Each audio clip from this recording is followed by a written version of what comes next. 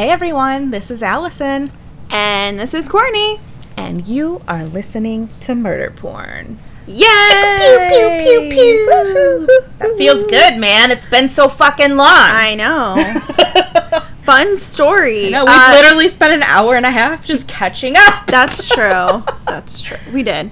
But the reason why we haven't recorded is me. Hi, I'm the problem. It's me. I'm not the villain. Am I the villain? I'm the villain. No, I moved, and then, promptly after moving, my work schedule was for about 2 weeks, every other day. Yeah, I would have died. I thought I was dying. Especially since it's night shift, Mm-hmm.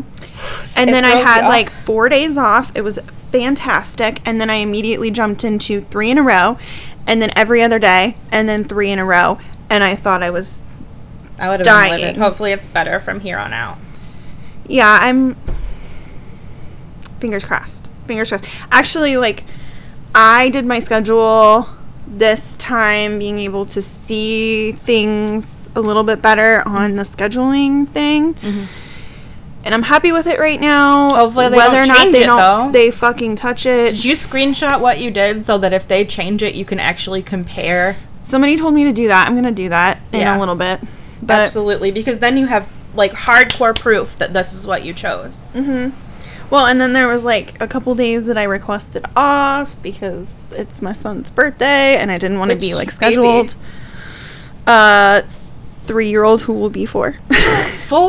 Really? Yeah. He's not a toddler anymore. Nope, he's not a toddler. What is he now? I think he's technically preschool, but whatever. He's a toddler. That's awesome. And you guys moved? We moved. So you're way closer, so we assumed it would be easier to get together. The funniest part of all of this was coming over here. I left at 10:45 to get here at 11. I was leaving at 10 to get here at 11. Yeah. Yeah, and now inclement weather ain't stopping shit over here, man. No excuses. Which, by the way, than work. We have been dumped on with snow over the last week. It's been crazy. I don't like going outside right now. I had to drive to Michigan City the other day for a job interview, which it was good. It was good.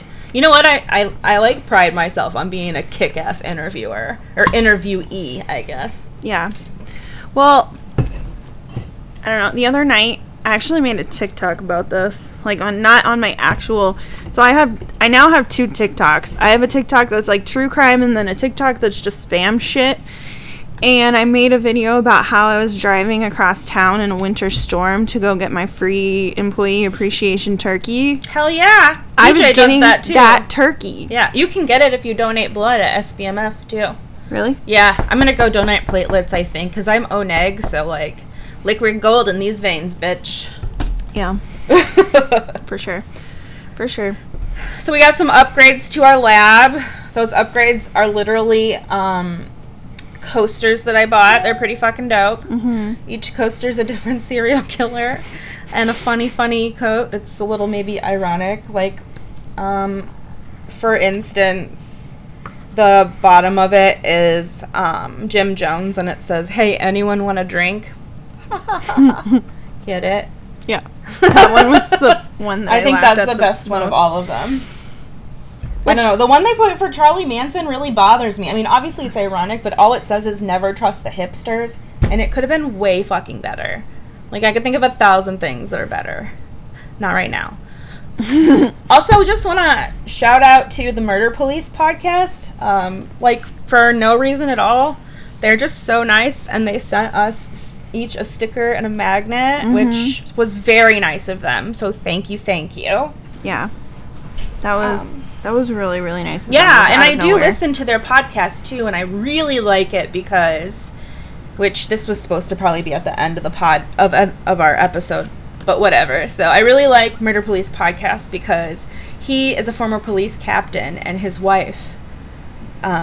They both host it, and then they always have other former DAs, former police officers that actually investigated the cases, or detectives, So you get, like, some real inside knowledge about how the investigative process works on different cases. Yeah. And then also the legal process afterwards. Really good. Really fucking good podcast. Highly recommend. I know, I'm terrible at listening to hey, I make a podcast, but then I don't actually listen to podcasts I devour very much. everything, though. I watch enough for both of us. I think the problem is that, like, I really am wondering if I have ADHD. You probably do. Like, I don't focus well, and I've noticed it even more. Do you, like, start a task and then, like, get sidetracked and start another task and never finish the first task, and then eventually you've started 5 different tasks and none of them are done? It's the end of the day and you're tired. Finish the tasks, but what I do is I start, and then I have to stop, and then I start something different. But that's because you have children. And then the biggest thing is, like, at work with my charting. Oh. So that's the problem. But if you have to go and help another patient, like... No, when I say I stop, I mean, like, I'm, like, in the middle of charting, nothing else is going on, and I get up to go talk to random people over there. So then there was, like, several times prior to, it wasn't my last job, but the job before, that some people thought I was, like, super unapproachable because I would, like, hide in the back. And that's because I would hide in the back to stay away from people that could possibly distract me with conversations. That's funny. That's smart, though. Have you seen the picture floating around on Instagram where the girl has the sign taped to her back that says, "Don't talk to me, I'll get sidetracked and never get any work done," or something like that? That's me. Yeah. Tape that sign to your back, Courtney. Yeah. So then I have the conversations, and then I have to finish charting. Like, I have to. Yeah. No. But if I could, I would just fucking not do it. Yeah. It's kind of important, though. You don't want any, like, accidental dosing that doesn't need to be done of medications and stuff. It's not really so much that. It's more like, yeah, lung sounds there. Yeah, S1, S2. Yeah, their P was yellow, I think. Yeah. Like, just my assessments. If you're a nurse, you know. If you know, you know. But yeah, that's generally what happens. Well, I'm glad you're here today. We're going to try and be a little more consistent. Yeah. Today we're in fucking power mode. We're going to try to do 3 episodes. We already recorded a trailer. Woo-hoo. So we have a trailer of our own pod. Yeah. Whoopity freaking do. All right.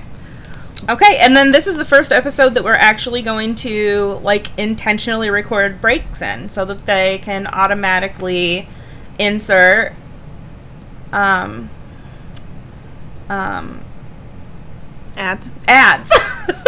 Yeah. Yeah, we're still on the quest to try to buy our own mics. Yeah. Yeah, so they're going to start inserting ads for us so that we can hopefully get paid. We do have over 2,500 views at this point, which is awesome. Mm-hmm. Listens. Listens. Sorry. And we're working on getting our Patreon up so that y'all can, like, buy us a cup of coffee, and then that way you can also get ad-free episodes. Mm-hmm. And we think we're also going to start just, like, recording us, recording, like, video us recording, so that y'all can hear our crazy ass. Yeah, because there's, like, side conversations that happen outside of the recording. That's kind of funny. Yeah. So, like, we usually chat for, like, a couple hours, probably total. Yeah. So, all right. Well, anything else you want to say before I get started? Not that I can think of. Okay. Let's go. All right. Yeah. Before I get started, if y'all could just do us a favor and hit subscribe, follow, like, share. We would very much appreciate your support. Woo! Do it. Do it now. Alrighty, here we go. Today's story is Amelia Elizabeth Dyer, the Reading Baby Farmer, or the Ogress of Reading, or Britain's Baby Butcher. You were kind of telling me about this. Yes, so if you can't gather from the title that I've already read, trigger freaking warning. This has to do with dead babies. if that triggers you and it's gonna make you feel some kind of way, just don't listen to this. It's not for you, kids. Yeah. If you want to hear about some shit, here we go. So if you're like maybe just went through something terrible, like a miscarriage or awful things, trying to conceive, and this is going to trigger or adoptions, yeah, or maybe you've had an abortion, and I don't think that would be an issue here, but anyway, it might. I don't know. Yeah. So this is also the first time that I didn't fully write out a script for myself. It's just kind of like bullet points, so hopefully it doesn't sound like shit. Let's do it. All right. So, Amelia Dyer's story emerged in 2013 when authorities published centuries of historical criminal documents. She's credited as being one of the most prolific murderers in British history, well before the term serial killer was ever a thing. A man preparing his garden in 1902 dug up skeletal remains. Shocked, he notified the local authorities. What the man had found were the remains of 5 infants that had been murdered. Each child had been strangled with white tape, wrapped in some kind of material, sprinkled with lime to reduce the smell of decay, and then buried.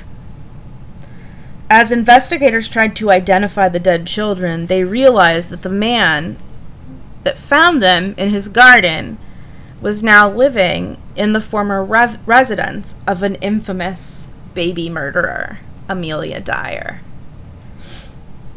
So Amelia Hobley was born in the small town of Pyle Marsh, England, near Bristol in 1838.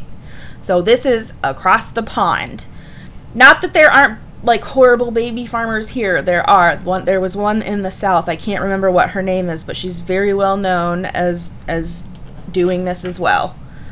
And I'm sure there are many more throughout the world because this was not an uncommon thing, unfortunately. So she was born in the small town of Pyle Marsh, England, near Bristol in 1838, and she was the daughter of a successful shoemaker, and she was privileged enough to learn how to read and write at a time when the majority of women were illiterate. So she was very smart, very educated, very privileged.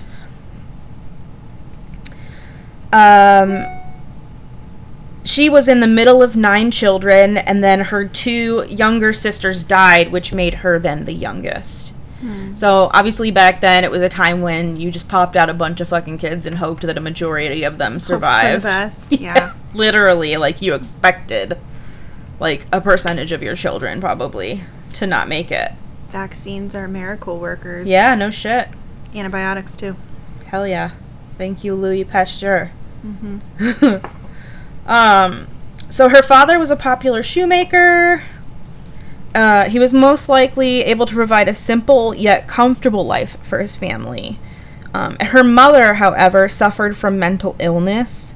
Family members reported that after she recovered from typhus fever, which is a bacterial infection spread by fleas, lice, and chiggers, she began to have violent outbursts that lasted for days. So, like, today that would probably be diagnosed as intermittent explosive disorder, IED.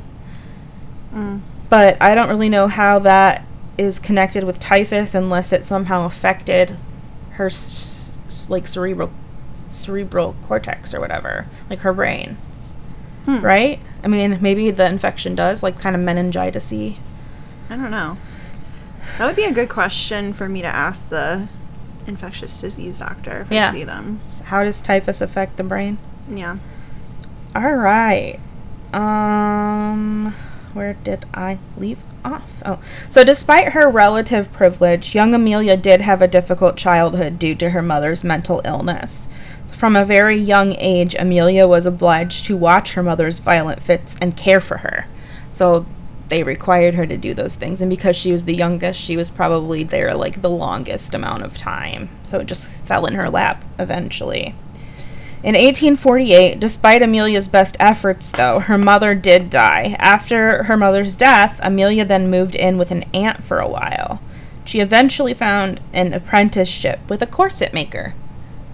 So she made corsets, which I find kind of fascinating, TBH. Yeah. I want to I've always wanted to get like a custom fitted corset. I know a lot of other people with EDS, with hypermobile EDS like I have. Yeah. They say that they actually like to use corsets to stabilize their T-spine and also hold their ribs in place. I feel like the rib thing might be counterproductive. Mm-hmm. Like it would probably like pop your, especially your smaller ribs. Mm-hmm. But like, I don't know. Maybe, I just know my ribs personally, they're literally like I can move them. Like I can stick my finger under my rib cage and move it. That's how like flexible they are because of my EDS. And like when I get massages, sometimes she'll find that my ribs have popped out and she'll pop them back in and it hurts. It hurts. She's like, well, that's why this was hurting so bad, that your rib was out of place. And then also like when I was in cheerleading, I damaged myself very, very badly because there was, you know, stunts where they held me on my side and it just destroyed that area. And then I did crack a couple ribs too, and when I was like 18, but that's another story. So anyway, she was a corset maker. Yeah. And I kind of want a corset. Anybody out there a corset maker? HMU. Anyways, so in 1859 her father then passed away. So, 11 years after her mom. Yeah. Somehow, Amelia became estranged from the rest of her family then, after her father died. She was about 22 years old, and her oldest brother inherited the entire family business. Without any financial support from her family and no legal way to claim any of the business, Amelia married a man considerably older than her. His name was George Thomas. He was 59 years old. Well, she was 22 or 24. That was kind of like a little bit more common. Not uncommon, but that's fucking gross, dude. Yeah. It doesn't make it any less gross, but it was a little bit more common back then. Listen to this.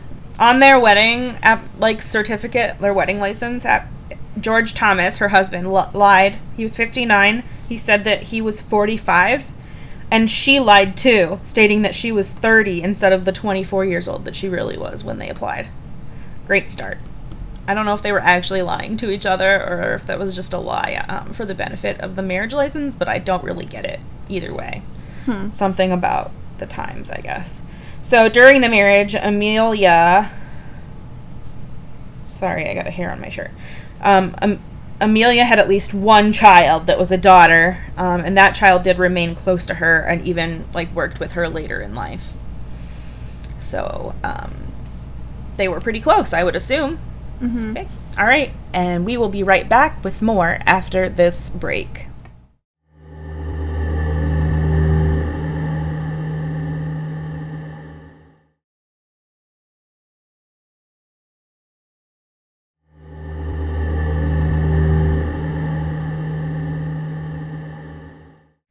So later, she decided to go to nursing school and begin her adult life as a nurse and a midwife.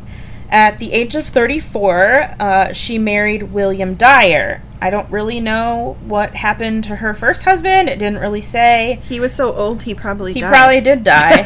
No shit. He probably did die. So she later, at the age of 34, married William Dyer. So now her last name is Dyer. And he was a brewer's laborer from Bristol. So a brewer's just makes me think of like beer and shit. Yeah. So that's cool. William was her second husband. So at this point in time, there was a law in place called the Poor Law Amendment Act of 1834.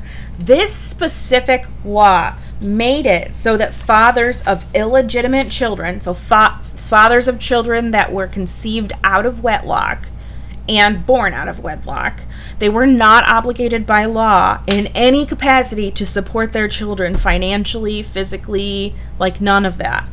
So this was leaving many women without any options, which kind of sounds like modern day America, right? Right. This is why Roe v. Wade is a personal freaking decision, because men are not, they're not promised to be there. If you can plan on child support, but if you can't find them, you can't make them pay. No. I've seen it over and over and over again. Women are the only ones that have to pay the consequences for this type of thing. And that's exactly what was happening here in Victorian England, basically.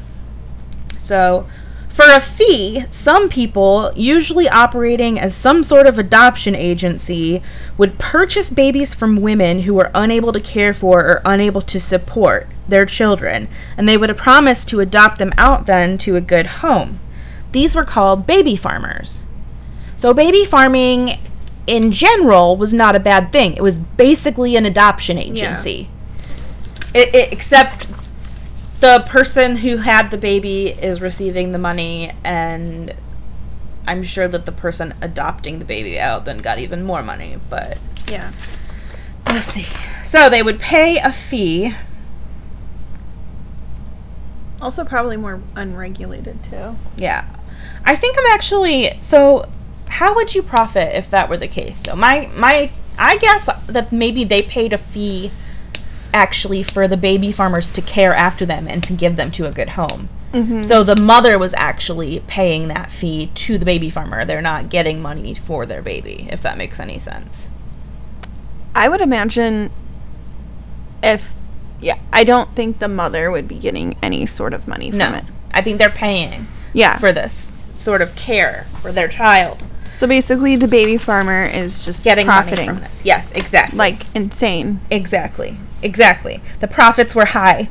The lack of contraception and stigma of having an illegitimate child left an unmarried mother with very few options back then. Right. During the 19th century, adoption, foster care, and out-nursing were all normal practices across England. Mothers and families, even well-off mothers and families, would pay these institutions to take in and care for their newborns. Often it was done out of desperation. Impoverished new mothers unable to afford long-term childcare would pay the comparatively lower charge to send away their child. But wealthier families also paid for other similar services. Sometimes newborns were sent to nearby villages to be cared for in their early years, and then they would return to the family when they were toddlers. And a lot of this was so that they could be in proximity of like a wet nurse. Mm-hmm. So like middle-class families couldn't afford maybe to pay their own wet nurse to be at their home and take care of the baby, so they would send them to this service. Whereas extremely well-to-do would have their own wet nurse that would stay there so that they could nurse the baby, if that makes sense. Which, obviously, like, mother's milk is a good thing, but the best thing for a child that we've discovered is for the actual birth mother to be the one who's breastfeeding this child. And the reason is that your body is literally programmed to develop the antibodies and the proper amounts of nutrients that baby needs. Like, you are definitely, like, somehow connected still to your child after you give birth to them, if that makes any sense. Yeah. Which, you've had 3. Yeah, your milk, like, changes based on what the baby needs. So if you've, like, I've seen it. So, like, if you pump, for example, and baby is sick, your milk actually changes a different color. So yeah. I think it has more to do with, like, the baby's saliva and how your body, like, reads it. Yeah. It also has to do with, like, what you eat personally, too. Yeah. But still. But the color of the milk will change. Yeah, so I've seen it. Yeah, it's, like, really, if anybody hasn't seen it, it's, like, really cool. So it goes from, like, kind of more milk color to, like, gold when it's filled with antibodies. Kind of more like the early stages of milk that you get right after baby's born. Well, I know somebody who had, like, a clogged milk duct, and the best thing for that is to, like, have the baby breastfeed until they, like, basically suck out the clog of bacteria, and that's exactly what it is. It's an infection. Well, but if you pump to do that, you can see that the milk is actually slightly green tinged for a little bit. It's crazy. It is so crazy what a woman's body can do. It's insane to me. There was actually a woman on TikTok who couldn't get her kid to get it out. Couldn't get it. Yeah, I've seen that. They couldn't suck it out on their own. So it was the husband. The husband did it. I mean, teamwork makes the dream work. I even asked Brandon one time. I looked at him after I saw that, and I was like, would you do that? So, would you do it? And he goes, I mean, if it came between, like, you having to go to the hospital because you have a massive infection in your breast, Yeah, I'll suck it out. I mean, I know people who literally didn't get it to be sucked out and left it, and it ended up having, like, it literally caused a massive lesion, like a hole. Yeah. In their breast. Yeah. And, like, you end up having to, like, wound vac it, and, like, it's no bueno, people. Sepsis. Yep. Yep. All right, so her life as a midwife proved to be an arduous one, and Dyer was not keen on continuing it. It did, however, lead to her next business venture. Her friend and fellow midwife, Ellen Dane, put an idea into Dyer's head. Charging families to care for their infants was far easier and far more lucrative than bringing newborns into the world as a midwife. So instead of having them be born, and catching the baby, essentially, you then take that baby and sell it for a profit. Yeah. So, I don't know. Or also just basically charging the families to care for them. Yeah. Yeah. So it was possible for midwives to make money off of the unfortunate circumstances of single women who were pregnant. For a brief time, Amelia operated her own boarding house for pregnant, unmarried women. After Amelia assisted the women with the delivery of their infants, they then paid her to care for their newborns. Some women left the boarding house and, never caring whatever happened to their unwanted child, while others wrote to Dyer, and Dyer rarely replied more than once, if ever. So Dyer, working under numerous aliases, put out ads in the newspaper offering a nice, quote unquote, a nice family with no children to quaint country home, £10. That's what her ads would say. So it would only cost the person £10 to give their baby to this family. I'm sitting here thinking to myself, £10. Oh, it's a 10-pound baby? No, it was in Europe. I know. I just was like... Pre-Euro. I know. I just was like, when she said it, I was like, I feel real dumb here. So, unwed, desperate mothers responded to this seemingly respectable Mrs. Harding, who was the alias that she was using at this point in time, and they would be thrilled to find a good home for their children. They would then sometimes write her asking how the child was, and Dyer would write them back, assuring the mother that she would do her duty by the dear child, and she will be a mother to them as far as lies in her power. So once the mothers were put at ease, the baby and adoption fees were handed over, regardless of what the mother wanted. Dyer always insisted on a full adoption with no further contact. So basically what we would call a closed adoption today. So the mother would not know where this baby went, what the baby ended up being named, what it became in the future. So knowing what we know now, that's a red flag.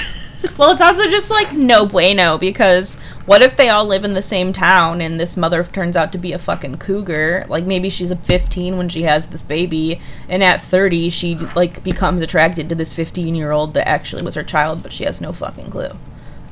Just stop. I'm telling you, that's possible. That's why the fucking I know exactly IVF what you're thinking doctor about. in Indianapolis. What was his name? Doug something. There was a freaking documentary about him. Yeah. What? Doug? I don't know what his name was. But that was one of the concerns there, because he tried to keep them spread out, but you can't control where families move after the process is done and over with. And I think they did end up having, there were so many that they did end up having some that were related that ended up being in a relationship with each other. So you fucked your half sister, dude. I know. So fucking gross. Yeah, man.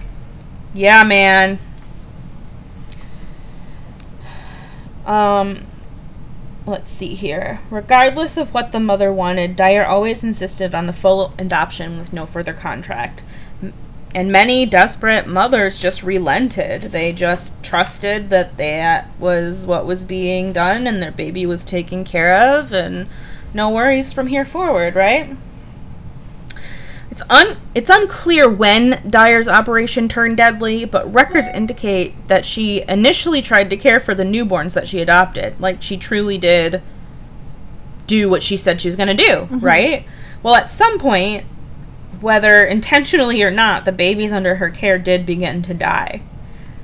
A cruel math then materialized. So, at some point, she realized that the quicker the newly adopted infant died, the less money she spent on the care of the child, and the more profit went into her pockets. How fucking nefarious is that, dude? Like, what kind of a person even does that kind of math? It's crazy. It's so gross. Yeah. So, where she once assisted in the process of welcoming life, she soon felt more content in her role as an angel of death. As soon as she had negotiated a baby, promising the parent that a warm and cozy home awaited, initially, she would let the child die from starvation and neglect. Godfrey's cordial, or mother's friend, which is an opium-laced syrup, was given to quiet the children as they suffered through starvation. So essentially, they would not cry or whimper or anything. She would just leave them there in a bed and, like, just let them die. And it takes a while for a baby to die of starvation. Like, days. Maybe even more than a week. Truly. So she was just drugging them to shut them up. Yeah. That's so I know. It's fucked up. I know. Eventually, Dyer resorted to faster murders, which allowed her pocket to even more profit. As Dyer gave the children the elixir, they remained sedated as they starved to death, which did take time. They did so without making much of a fuss. Once the child was dead, Dyer would contact a doctor to come in and examine the child. They would declare the child dead, and then they would take the body away. If a doctor became suspicious of the number of the children that died in Amelia's care, she simply just moved to a new town. Or she would claim that she was having a mental breakdown, which caused her to neglect these children, and she would just get sent away for, like, an insane asylum for, like, a little while, until she proved to the insane asylum that she was cool to go home and she was, like, back to normal again, and then she would start the whole fucking process over again in another town. What the fuck? I mean, you had to credit her for being smart, but also, like... But you also have It was so easy for a woman to prove that they were, like, hysterical back then. You know what I'm saying? And then they would literally go to an insane asylum, and do you know what the treatment for a hysterical woman was? Yeah. Orgasms. Yeah. So they would basically give them a bunch of orgasms while they're in treatment, and then she'd be good to go. She'd be, like, all fucking happy, you know? She's got her oxytocin flowing through her body. She's ready to go kill more babies. That's so bad. So fucked up.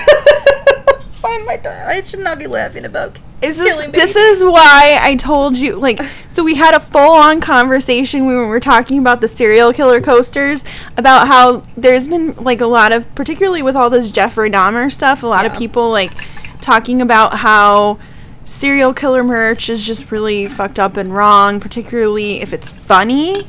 Oh. And I was like, I think what a lot of it is like, sorry, girl, I can't. My water bottle isn't like. It's a lot of, like, you know, laughter can be a way to, like, process shit around you, and I think maybe, like, some people laugh about the fact, like, laugh not because it's funny, but because they're trying to process the bad shit that people do to people, if that makes sense. Yeah, no, absolutely. Like, it's an awkward sort of thing. Yeah, it's not like an actual, like, ha, like, ha, if you don't laugh, you'll cry, so, or if you don't laugh, you'll have some other negative emotion. Exactly. So, or also, like, how do you even fucking process something like that? That's why you laugh. I mean, it can be extremely hard to wrap your head around the fact that this woman was basically taking advantage of young or scared single women taking their babies and then murdering them, essentially. She did murder them. Yes, it was murder. And then... It was even worse than murder, because she literally just let them fucking starve to death for days. Yeah. I mean, at least in the beginning, she was, like, kind enough to drug them so they didn't feel like they were totally out of it the whole time, but fucking still, dude. Yeah. So, it's like a whole... It's not funny, but at the same time, you're laughing because this is... harder to process. It's hard to process that somebody could be that absolutely awful to other human beings. Yeah, totally. So, I don't know. That's just how I view it. I could be wrong. Dyer eluded the authorities for years, but eventually she was arrested when a doctor became suspicious of the number of babies dying under her care. Surprisingly, Dyer was only charged with negligence, and she was sentenced to 6 months of hard labor for the death of a fucking baby. For multiple babies. I was about to say, a lot of babies. Yeah. So they basically were like, oh, you must have taken on more than you can handle. Like, you know, we get it. It's okay. People make mistakes. You're going to work it off for 6 months, and then you're free to go back to your life. And kill more babies, probably. Yep. Prisoners sentenced with hard labor usually did manual tasks for all of their waking hours. The tasks could include laboring in a prison workshop, prison farm, or simply moving rocks from one pile and creating a new pile over and over again. Sort of like Sisyphus with the fucking boulder up there. Yeah.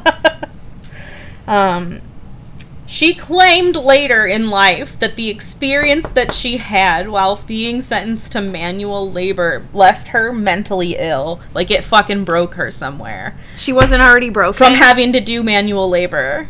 Like, okay, lady, something was already wrong with you, clearly. Something was already broken, sweetheart. Yeah. Let's rethink this one. Yeah.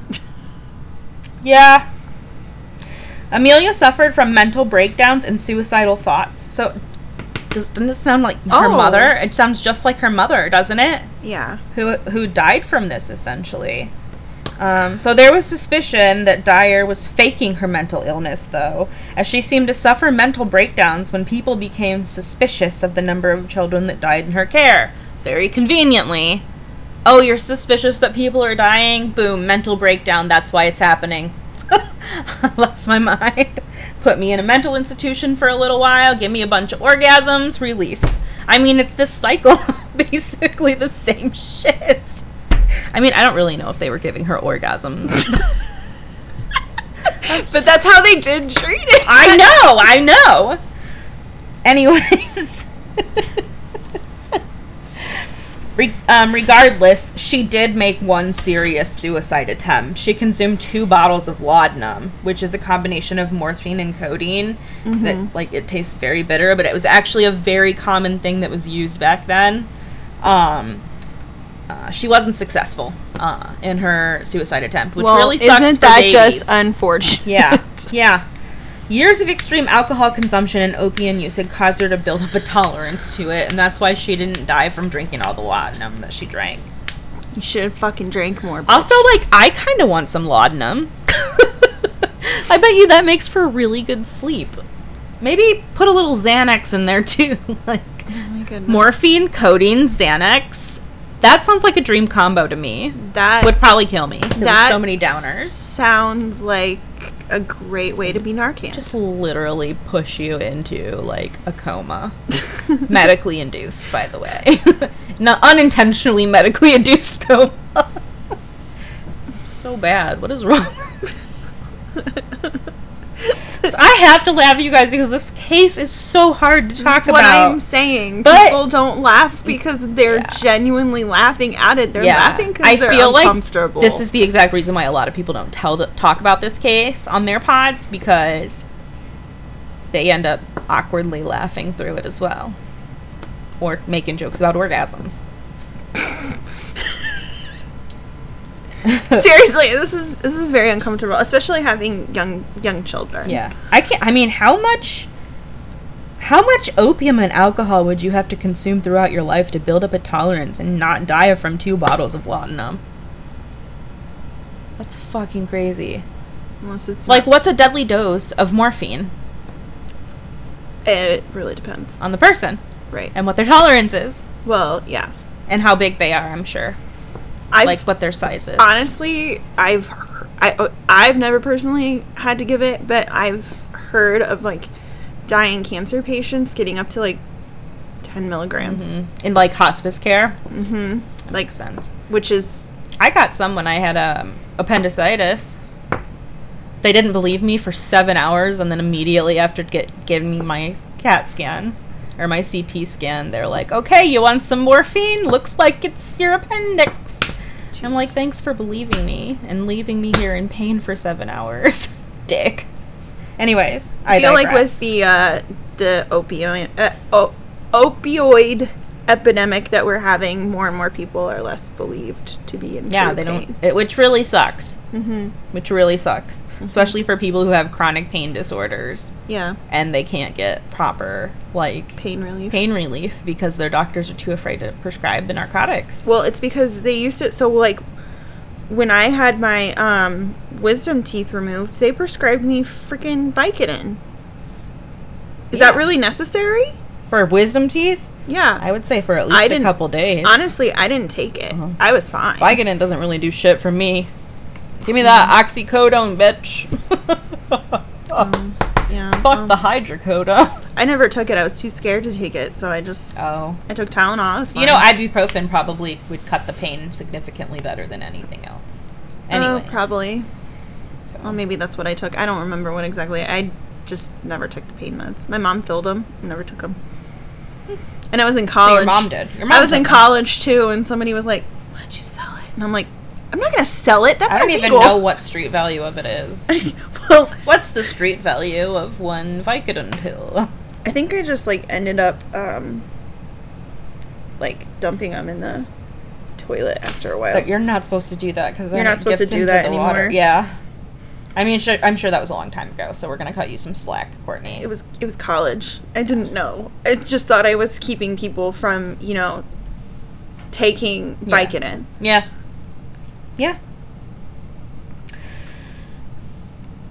So once released from the hospital, she went in and out then of mental hospitals. There's evidence that Dyer began abusing alcohol and opium-based products very early on in her baby farming career. At one point, Dyer drank 2 bottles of laudanum in a suicide attempt, which we just talked about. And her long-term... Oh, I guess I wrote that twice. My bad, kids. Didn't kill her. Long-term use. Builds up a tolerance. My bad. I was like, did we talk about this? Yeah. Soon after, she revisited her deadly trade. And in 1890, the illegitimate baby of a governess was put under Dyer's care. So a governess is like a teacher, right? It's a live-in teacher for very wealthy families. When the mother returned for a visit, she realized something was wrong. The governess grew suspicious, and upon further inspection, decided to strip the baby to locate a birthmark on one of its hips. The baby was missing the birthmark, lo and behold, and an enraged mother began to question Dyer. This led to Dyer having, possibly feigning, a breakdown and entering a mental asylum. How convenient. How fucking convenient. Why is it that this is enraging me more and more? Yeah. Well, she killed the governess's baby, obviously. She didn't think that she'd be coming back to visit. Governess came back to visit her child, thinking that it's being cared for until it's a toddler and she can manage it while managing these other children, right? She goes in to visit, baby's dead. But the fact that this woman tried to tried to put another baby in place of it and trick the mom, just another fucking level of diabolical.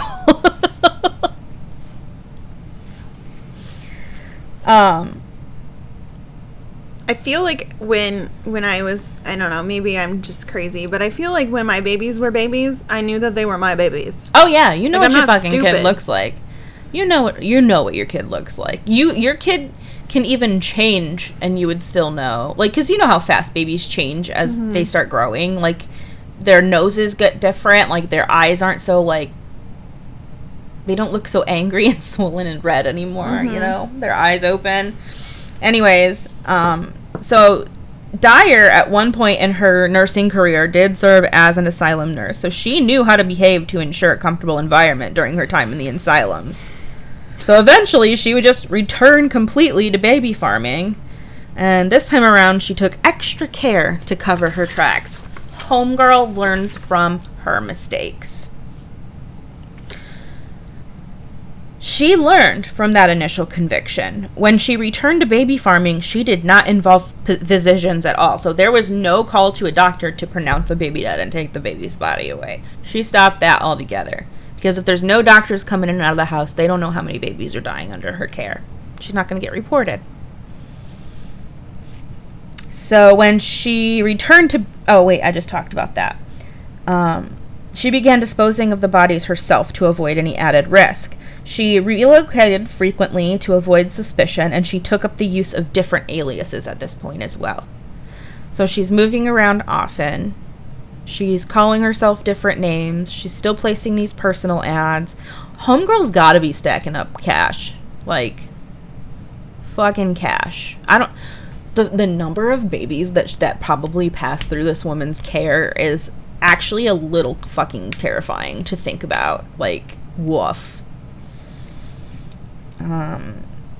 Let's see here. She also stopped calling for death certificates. So, like, she didn't even... That's what I'm saying. Like, there was no pronouncing the baby dead officially.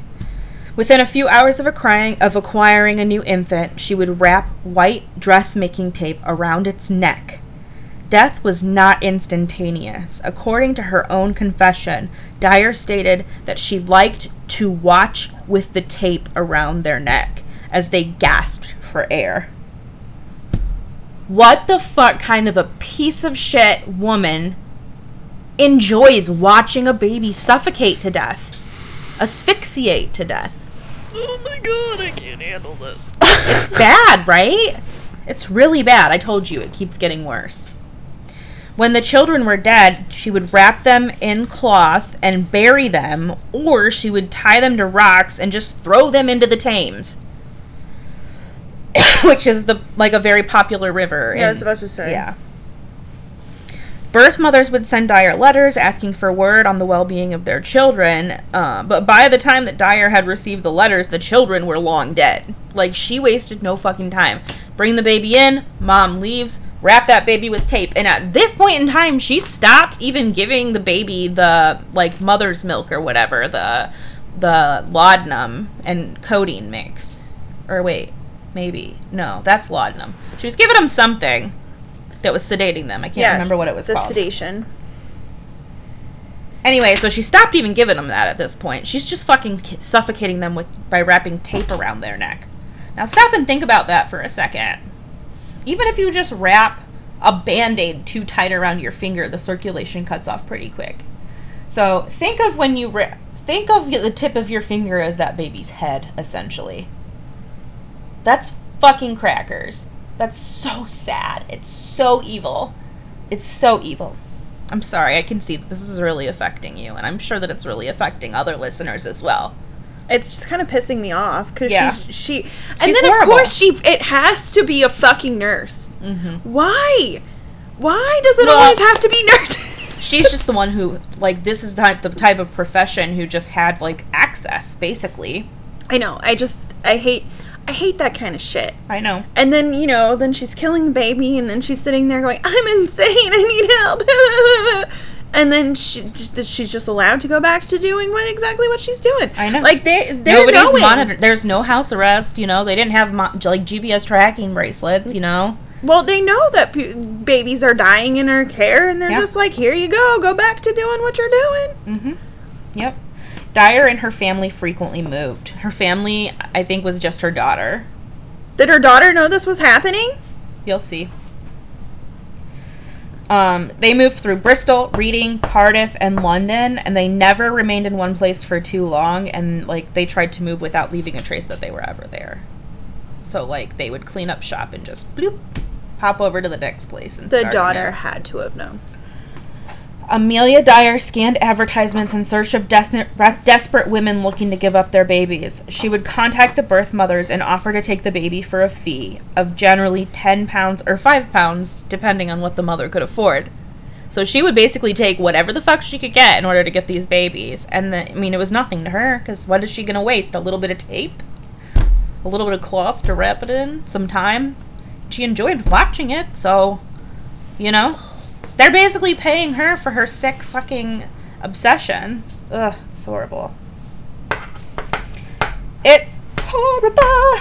All right. So she would agree to an installment plan for payment or require full payment before she would take the baby as well. So, she legit was like, oh, you can lay away this shit. You can Klarna this. You can just put it on your credit card. They didn't and I'll kill your baby. They didn't have those. I know they didn't. Charge it to my account. As the technology changed, Dyer even accepted wire transfers as cash could then be sent through the post. Oh, Christ. Yeah, Homegirl was up to date with the technology, which I don't know why, but this kind of reminds me in a really weird way of the movie Hustlers. Have you ever seen that? Mm-mm. Where they end up having to adapt to the change in technology. You need to watch that movie. It's with J-Lo in it. They got fucking snubbed for all the awards, but it's her first thing that she produced and directed, I think, but she fucking killed in it. Also, J-Lo is fucking smoking hot, dude. We'll be back with more after this short break.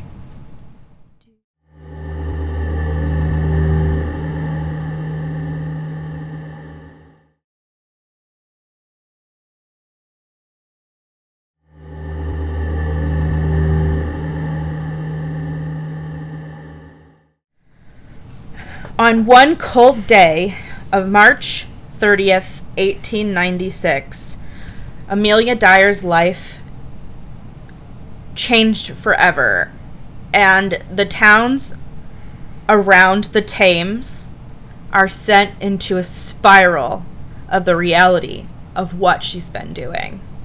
A bargeman sending cargo up the Thames and reading noticed a package floating along the River Thames, just like it was maybe on a ship for mail and it fell off or something. Mm-hmm. Let's see here. Upon further investigation, he discovered inside of the box a body of an infant. The bargeman called the police, and they confirmed that the body was that of a little girl between 6 and 12 months old. They also discovered faint writing on the box that pointed to a one Mrs. Thomas and a barely visible address. This bitch is a fucking moron.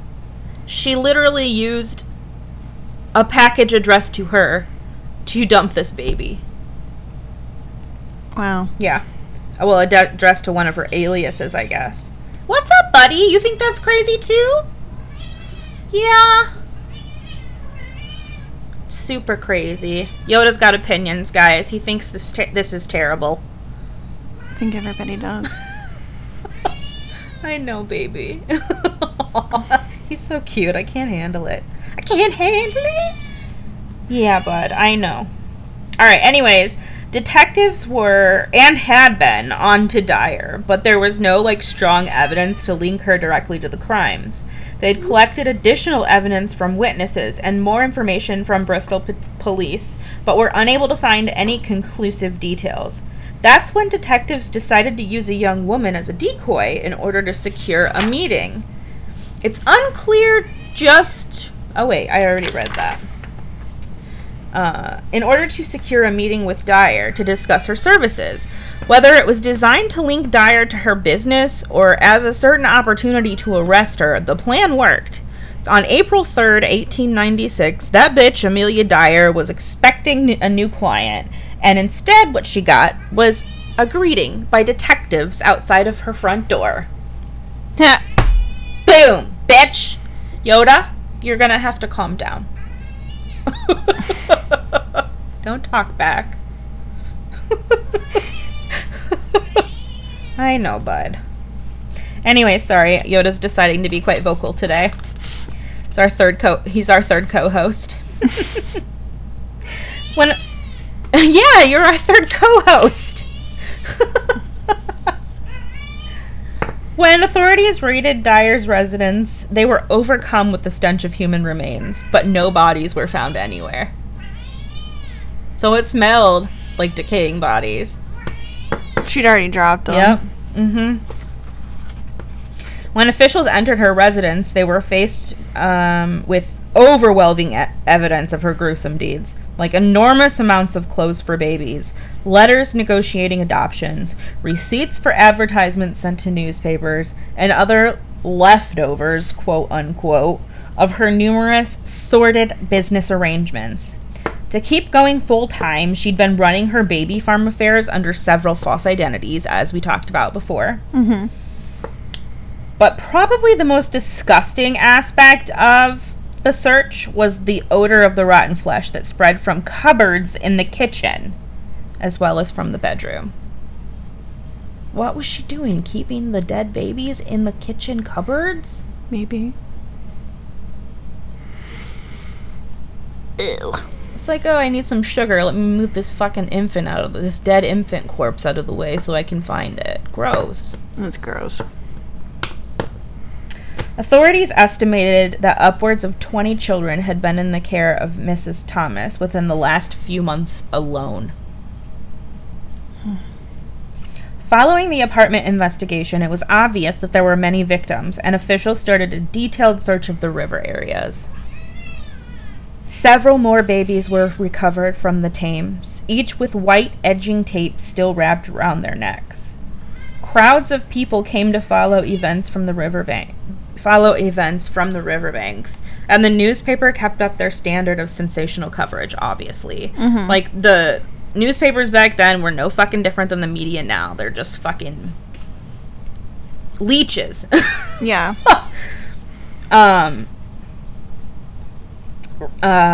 Records indicate the bodies of around 50 children were found who could be attributed to Amelia's cruelty by her own admission. She said, quote, "You'll know all mine by the tape around their necks." She's proud of it. Amelia Dyer was arrested, charged with murder, and brought to Newgate Prison, where her plea of insanity was fucking rejected. Good. Hell yes. You don't get no more orgasms for your crimes. God damn it. I mean, maybe. I don't know what they do in prison, but back then. Well. I'm guessing she was probably alone. Amelia Dyer was placed on trial at Old Bailey for the murder of 3 babies. That's all she was charged with. But on May 22nd, 1896, a jury found Dyer guilty, and it only took them 4.5 minutes to deliberate. Oh, good. Yeah. So what do you guys think? Do you think she's guilty? Yeah, we all think she's guilty. Okay, let's go. Let's be We're done. We should actually just take a couple minutes just to make sure that it looks like we actually thought about this. Let's drag this out just a little bit so we can get paid a little bit more. Okay, I really need to pee. 4.5 minutes seems long enough. Let's go. Yeah. During the next 3 weeks, she filled 5 notebooks with her last and true confessions. Amelia Dyer was hung at exactly 9 a.m. on June 10th, 1896. Bye, bitch. While 14 murderers have been directly linked to Dyer, experts believe she murdered over 300 babies, and some even say 400. That's just awful. The crimes of Dyer made for one of the most lurid of all trials in Victorian England, which also shed light on the alarming issue of infanticide, because this is what desperate women were turning to when they couldn't care for their children. Mm-hmm. Literally, instead of watching their child suffer because they couldn't care for them, they would just throw them in the fucking river and drown them, or, you know? Yeah. To spare them, basically.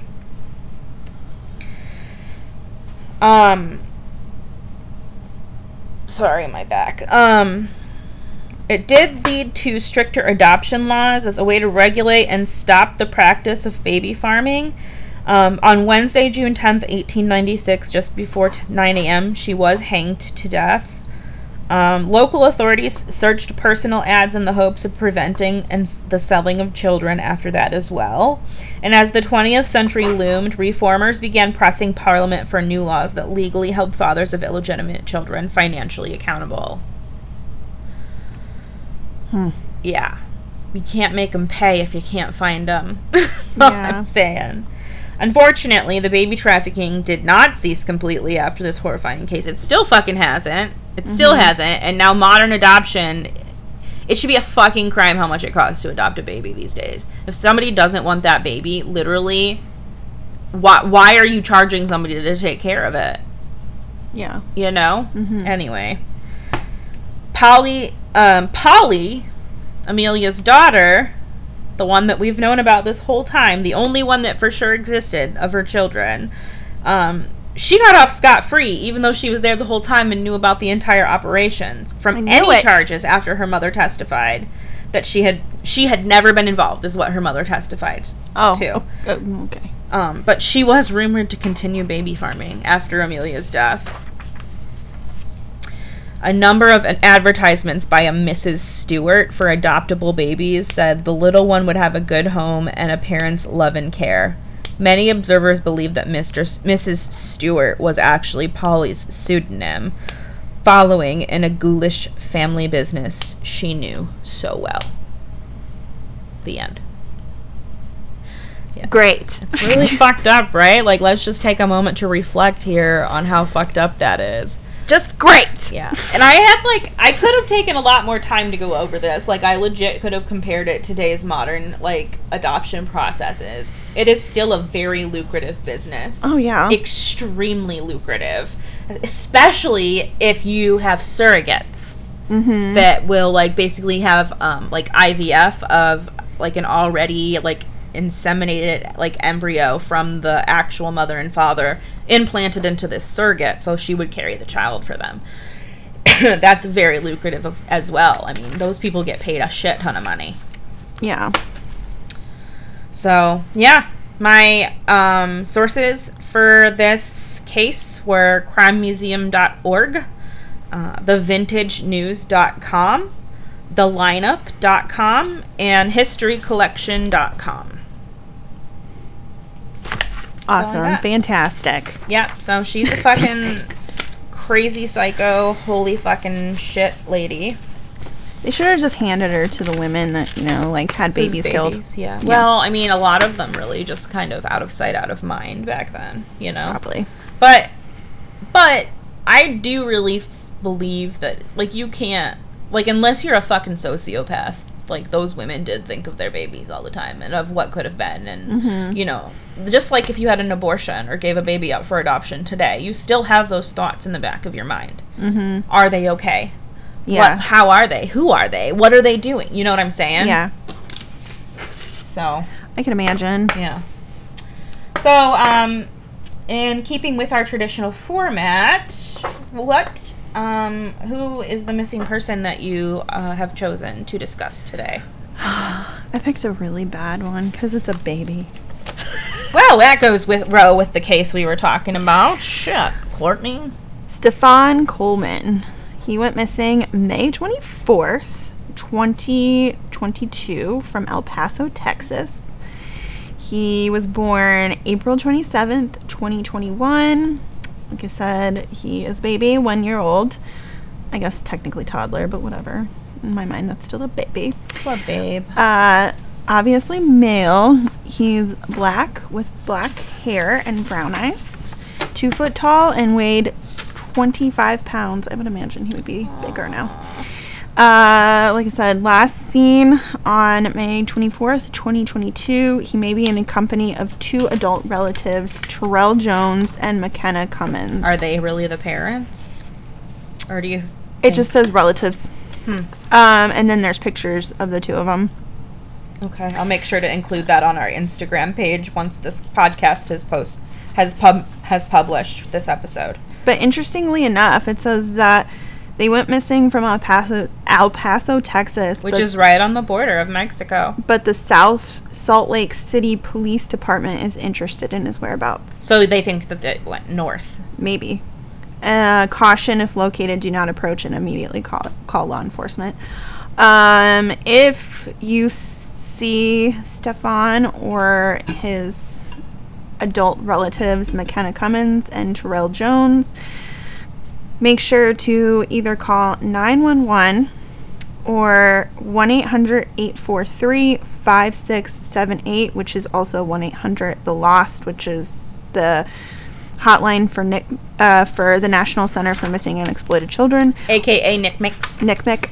Or you can call the South Salt Lake City Police Department, which is 1-801-840-4000. Okay. Yeah. We kind of already talked about current events and chatted a little bit, but was there anything else that you wanted to talk about? Like what's going on right now, or like what's current in the media or anything like that? Holidays are coming up. Yeah. We're thankfully recording ahead of time so we can, get something posted, even for the holiday, which will be on the day we drop the episode on Thursday. But, I'm looking forward to that. What's your favorite thing to eat at Thanksgiving? What's your favorite dish? Okay. This is going to sound disgusting for a lot of people. I'm sure of it. But my family, we lived for a while, not for very long, but we lived for a couple years in Oregon. Oh, I didn't know that. Yeah. And we have this tradition of doing oyster dressing or oyster oyster stuffing. Sauce? No, it's got that's what you put inside the turkey? No.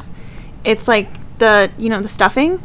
We make it like a casserole, right? It's got oysters in it? And it's got oysters in it. Like in the shell, or do you shuck them? No, they're out of it. They're baked into it. It's fucking amazing. I wouldn't mind trying that. It's really good. I don't think that sounds gross. It's fantastic. I just think it sounds different. A lot of people that don't like oysters don't want to eat it. I don't like raw oysters, which I've had raw oysters on the half shell. I've eaten them at one of the most famous oyster houses on the planet, Acme Oyster House in New Orleans. And they shuck them for you right there, but nobody ever fucking told me that it tastes like fucking battery yet. It just, yeah. Also, don't fucking chew it, just swallow it. Yeah. If it's raw, you don't, no. And some people will put, Tabasco or, horseradish or, lemon or whatever, but I don't think I've ever eaten them like that. I've only ever eaten them in things. Yeah. So I don't mind mussels and clams if they're cooked. A motherfucking deep fried mussel is yum yum in my tum. It's true though. So that's your favorite dish? That's my favorite. I look forward to it every single year. I swear to God, if it is not being served at our family's Thanksgiving, I am not going. Where is your Thanksgiving this year? Whose house is it at? Well, Thanksgiving in the last few years has been not so great. Just because your grandma. Well, it's my grandma, the ongoing issues with estrangement with my sister, and I'm sorry. Yeah, it's really just rough. It's not been a good situation. And then this year is probably not going to be the greatest either, just because my younger sister just had a baby, which is totally awesome. Yeah. But if Congrats to her. if y'all don't know, RSV is rearing its ugly ass head. My cousin, who is also my good friend, her baby was in the hospital with RSV for several days. It's bad right now. Yeah. A lot of COVID babies have not been introduced to any of those bacteria, and so they're getting it, and they don't have any antibodies to fight it, and they're getting very sick. Yeah. Very sick. So my younger sister is not going to be coming to Thanksgiving I'm so either. sorry. I don't blame her though. I mean, unless everybody there is guaranteed vaccinated, which they don't actually do. I'm sitting here making a needle push experiment. Yeah, the only would they vaccinate the parents and that's it, right? From my understanding, RSV vaccine is only given to premature babies. Oh, I didn't know that. That's stupid. That's because they're the most at risk. Why wouldn't you give them to everybody so that you don't have a risk of spreading it? I don't know. That's crazy to me. Anyways. I think it's because... I want to say it's because it's really, really expensive. Yeah. Maybe. Really expensive. But, I mean, okay, the expense of an RSV vaccine versus the expense of an ICU visit. Come on now. Yep. Word. Some of those like visits can get upwards of like $1 million. Yeah. Yeah, I just noticed that I didn't turn any of our mechanicals off. And That's so fine. there's been a lot of background noise, so that's We'd what probably you guys are freeze hearing. to death right now if you turned everything off. Yeah, it's probably better this way. We don't want any frozen pipes or anything. Yeah, because right now it is literally 25 degrees outside. So glad I'm such a hermit. Fucking November. November in Indiana, and it's not normally like this. Anyway. So have you read any good books, seen any movies, listened to any podcasts, seen any good shows that you want to recommend? The only real show I've had the opportunity to watch is Dahmer. I made a point of it. Yeah. It was good. I have a little minor obsession with Evan Peters anyway. Oh, yeah. He was fucking good in that. If he doesn't win, like, and fucking... What do they win for those? An Emmy? He deserves... like all of the things for that role. Now, I know a lot of people were like obsessing over him as like actual Dahmer and like not differentiating the two. I want to just preface this by saying I don't think Dahmer is hot. No. Evan Peters. When he's not dressed like Dahmer. Sexy as hell. Not as Dahmer. That Let's was not creeping me the hell romanticize out. serial killers, please. That's not our thing. But the actor Evan Peters, I can agree with that. He is. He literally said he wants to go play some like funny, nonchalant, like bullshit role now after playing that because because he's method, so he didn't break character. Yeah, for like a month or so. Yeah, and then so Ryan Murphy, the director, just got picked up for making 2 more monster seasons, each on a different serial killer. Yeah, and which I'm a lot of people think it's going to be Gacy. Because of the fact that he was like incorporated into the end of Dahmer, but come on, like he is so overdone. Let's do something else. Yeah, but you know what? They've never really done a movie like on him like that, and I think it would be really good to detail like how he was driving around, promising these kids jobs and picking them up and taking them home and killing them and shit. It would be I think it would be. I'd watch it. Who's the third one though? That's what excites me. Like, is it Charlie Manson? Is it Ed Gein? I truly want to see the Toy Box Killer. He fucking terrifies me. It's 2. It's a man and a woman, right? I thought it was just It's one. a man and his, like, girlfriend or wife or whatever. I don't know. Pretty sure. Like, for at least a good part of the time. It was a partnership. Anyways, so that show's really good. Did you watch The Watcher? It's another Ryan Murphy production. Somebody told me it was bullshit. It is very loosely based off of the true story, but Ryan Murphy has this thing where he takes a thing that actually happened, and he editorializes it, essentially. Yeah. He fluffs it up, he adds stuff going on around it. But I also think Ryan American Murphy... Horror Story, because he does take some stuff that are from American history, and he doctors it all up. Yeah. But he also has this tendency to, like, make it so much longer than it needs to be, and it's very easy to lose interest at the end. Like, I have... the last few years not finished the seasons of American Horror Stories because at a certain point you're just like, okay, like, we get it. Yeah. I think I do have to say props to Niecy Nash though in Dahmer. She was really good. She played the neighbor. Yeah, she was really good. Yeah. I want to watch. I have not seen it. I heard it's really good. The Good Nurse. I watched it. I heard it's good. It's really good. I just love Jessica Chastain. I think she's brilliant and beautiful. And Eddie Redmayne's in it too, who's the guy who's in Fantastic Beasts. Yeah. Is that what it's called? Yeah. Yeah. He plays the I also main think character. of him as I more think of him as in The Theory of Everything.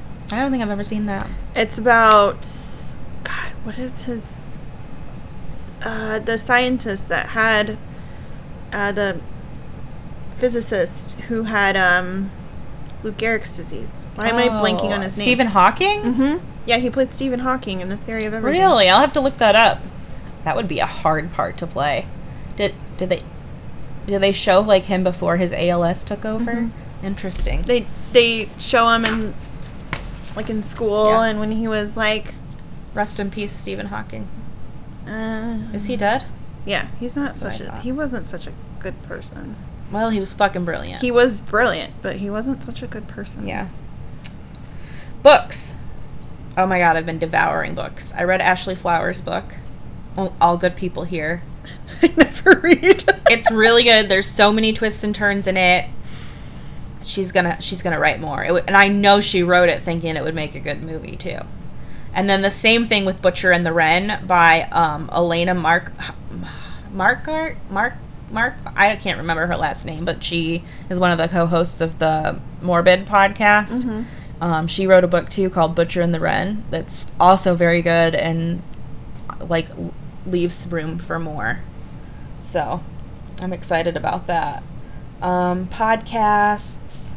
I've been listening to a lot, but mostly let me get my phone. So The Murder Police was a big one that I was listening to a lot. And then obviously Crime Junkie and The Deck all the time, like religiously. Generation Y, WHY. If you haven't fucking listened to that, then I don't know what you're doing. And also The Vanished, which is another Wondery podcast. That's kind of where I've been lately. But yeah, that's what I've got on current media things. How about you? Anything else? No, I just don't have time, honestly. I know. It's so bad. I'm terrible. I don't have time for any of this stuff. I think you'll regulate and you'll start to So find... what have you been watching recently? Rewatching The Big Bang Theory? I rewatched... As I unpack my apartment. Yeah, I'm rewatching Criminal Minds now from the beginning for like the 20th time. I love that show so much. Oh, and there's going to be a new episode. Our next episode, they do discuss him loosely in some episodes. Who? Oh, in Criminal Minds? Mm-hmm. Okay, I'm excited about There's that. some episodes kind of based off of things. Sweet. Anyway. So, there's your little plug for the next episode, kiddos. So yeah, you can listen to us now on Spotify, Podbean, Amazon Music, and Audible, Google Podcasts, Samsung Podcasts, and Apple Podcasts. And you can email us with story recommendations, questions, comments, concerns, any like tactful, critical, like critiquing is welcome. Like if we obviously want to do better, right? So you don't have to sit there and be like, bitches, you all suck. Yeah. No, be nice. Please, like, if we mispronounce something, say that. Or if you have anything additional to add, say that. We are also in the process of setting up Patreon. You can buy us a cup of coffee. You can contribute to the cost of new mics, since ours are borrowed right now. You can, if you become a patron, we'll send you a sticker when you sign up. Mm-hmm. And then also, if you sign up for a certain tier, we're going to set it up so that you can get our episodes ad-free. Yeah. And then we'll probably have some other things. Like, yeah, we're thinking about just, like, recording ourselves during all of our recording sessions on video. Yeah, because there's, like, some side of the shit stuff we talk about is just crackers. Like, earlier, before we even set it up, I was, like, burping. And it was super ladylike. But then you can, like, see us as normal people and not just voices in your ears, It's true. Oh, I just wanted to shout out to some of my coworkers because some of them found me. Yay! So. Yeah, it's so nice to hear, like, all the people that have been so supportive and, like, ask about the podcast and how things are going. And people that I wouldn't normally even expect to support me that are listening. And I'm like, really? Like, thank you so much. So appreciative. Yeah. Please don't listen to me at work and then like make it so I while can hear my own voice. While you're staring at me. Yeah, that's weird. Awkward. My husband like will get on my TikToks and watch my TikToks as I'm sitting next to him. Like, stop it. He's supportive though. My husband doesn't listen to our podcasts. He also doesn't have Instagram. Like, I don't know. It's all you, man. That's all you. I will literally sit there and cringe when he does it. I'm like, stop it. Yeah, can you not do that while I'm around? I do not like listening to my I don't want to hear my voice. Contrary to popular belief, I do not not like listening to myself speak. I'm getting better with like I can listen to our episodes and, like, edit them, but maybe I'm, like, looking at them from a different perspective as I'm editing them. Mm-hmm. Like, I'm viewing them as, like, more of a critique. Yeah, absolutely. It's totally different. But it's like you're a machine. Yeah, but for whatever reason, like, when I actually listen to them, like, randomly, like, it's while I was driving around, like, the Booziac episode popped up on, like... Oh, really? Yeah, because they're technically on my phone, because it's all technically on my computer. Yeah. So it popped up, and I was like, ooh! That's my episode! Don't throw up at me! No, it wasn't you. It was like I would hear my voice, and I'm like, I think we sound just alike. Do y'all think we sound alike? I'd be interested to know if y'all think we sound alike. Email or, like, comment somewhere. Leave a comment. Leave something. Oh, if you guys could rate us and, like, subscribe so that the episode downloads automatically, that would be so appreciative. Yeah. Like, we just need to get some consistency and, like, listenership. That'd be so great. Our email, anyways, it's murderpornpodcast@gmail.com. We also have a website through Podbean, which is murderpornpodcast.podbean.com, and it's got links to all of our social media there, as well as our Teespring, where you can buy merchandise. We've got some shirts, some crew necks, some hoodies, some not coasters, stickers. I don't know. There's a bunch of shit on there that you can buy. Either way, we're also talking about possibly going through a different vendor for because the shipping's kind of high, but it is super user friendly. So I don't know. We'll see. Mm-hmm. I'm learning as we go on that. We don't have a Twitter. We do not have a Facebook. I don't plan on ever getting us a Twitter anymore. No, fuck Twitter. Fuck Elon Musk right now. Like, I used to have so much respect for that man, and I have a serious issue with the fact that billionaires are spending so much money on the race to the moon, like building rockets and going to outer space, as opposed to when they used to, like, support music and science programs and, like, build facilities to help communities. And you know what I'm saying? Like, what the fuck happened to that? Also, Elon Musk, a lot of things have come out recently about him that I just fundamentally have issues with. Like, he's got a transgender child who he disassociated with. Yeah. Anyway. So, let's see here. Enough bashing of Elon Musk. Our Instagram is MURDP podcast. And we have a link tree in our bio on Instagram and on our website, so you can get to all the things. Courtney, her Instagram is Courtney, COURTNEY _ANN 0.1. And mine is Allison, ALLISON _Wonderland W0ND3RLAND. Courtney also has a TikTok, and her TikTok's slightly different from her Instagram. It's Courtney _Ann 1.0 instead of 0.1. Yeah. So, do you want to say what the next episode is about, Courtney, or do you want to leave that as a surprise for next week? Well, so it might actually change because I wanted to do, like, throw together everything that we know about the Delphi case at some point. Mm-hmm. I wanted to do that soonish, but if we don't do that, it's Gerard Schaefer. It's finally Gerard Schaefer. Okay, I've been wanting to do him forever. I don't know anything about him, and I've been, like, literally trying not to research him so that I could hear your case and, like, legitimately, like, authentically react. I know. Who was it? Was it Crime Junkie or Morbid recently did them? I haven't. Whatever.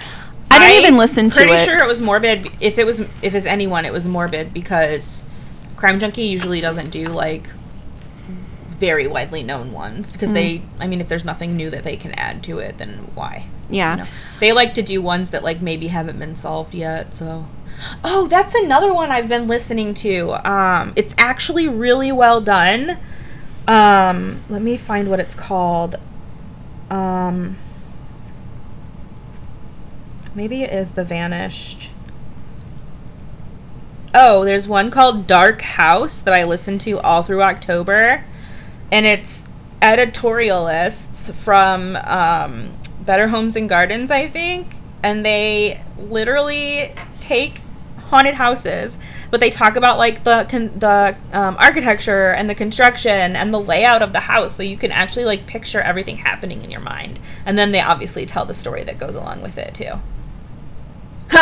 It's good. It's really good. Okay, so that's what I got now. Oh, Creme de la Crime, that's the one. She's really got her shit together. It's good. I listen to a lot. Sorry, I try to support other smaller podcasts too, just because like I'm so bad. I just can't. I swear to God, I just don't have the... That's fine. I do. I like to support my peeps. Also, like, I just listen all the time right now. Yeah. Also, like, when I used to be working, I would listen while I worked, and it's kind of how I entertain myself, I guess. But all right, well, that's pretty much all I've got for today. Do you have anything else you want to add? Not that I can think of. Alrighty, we'll see y'all next time. Bye!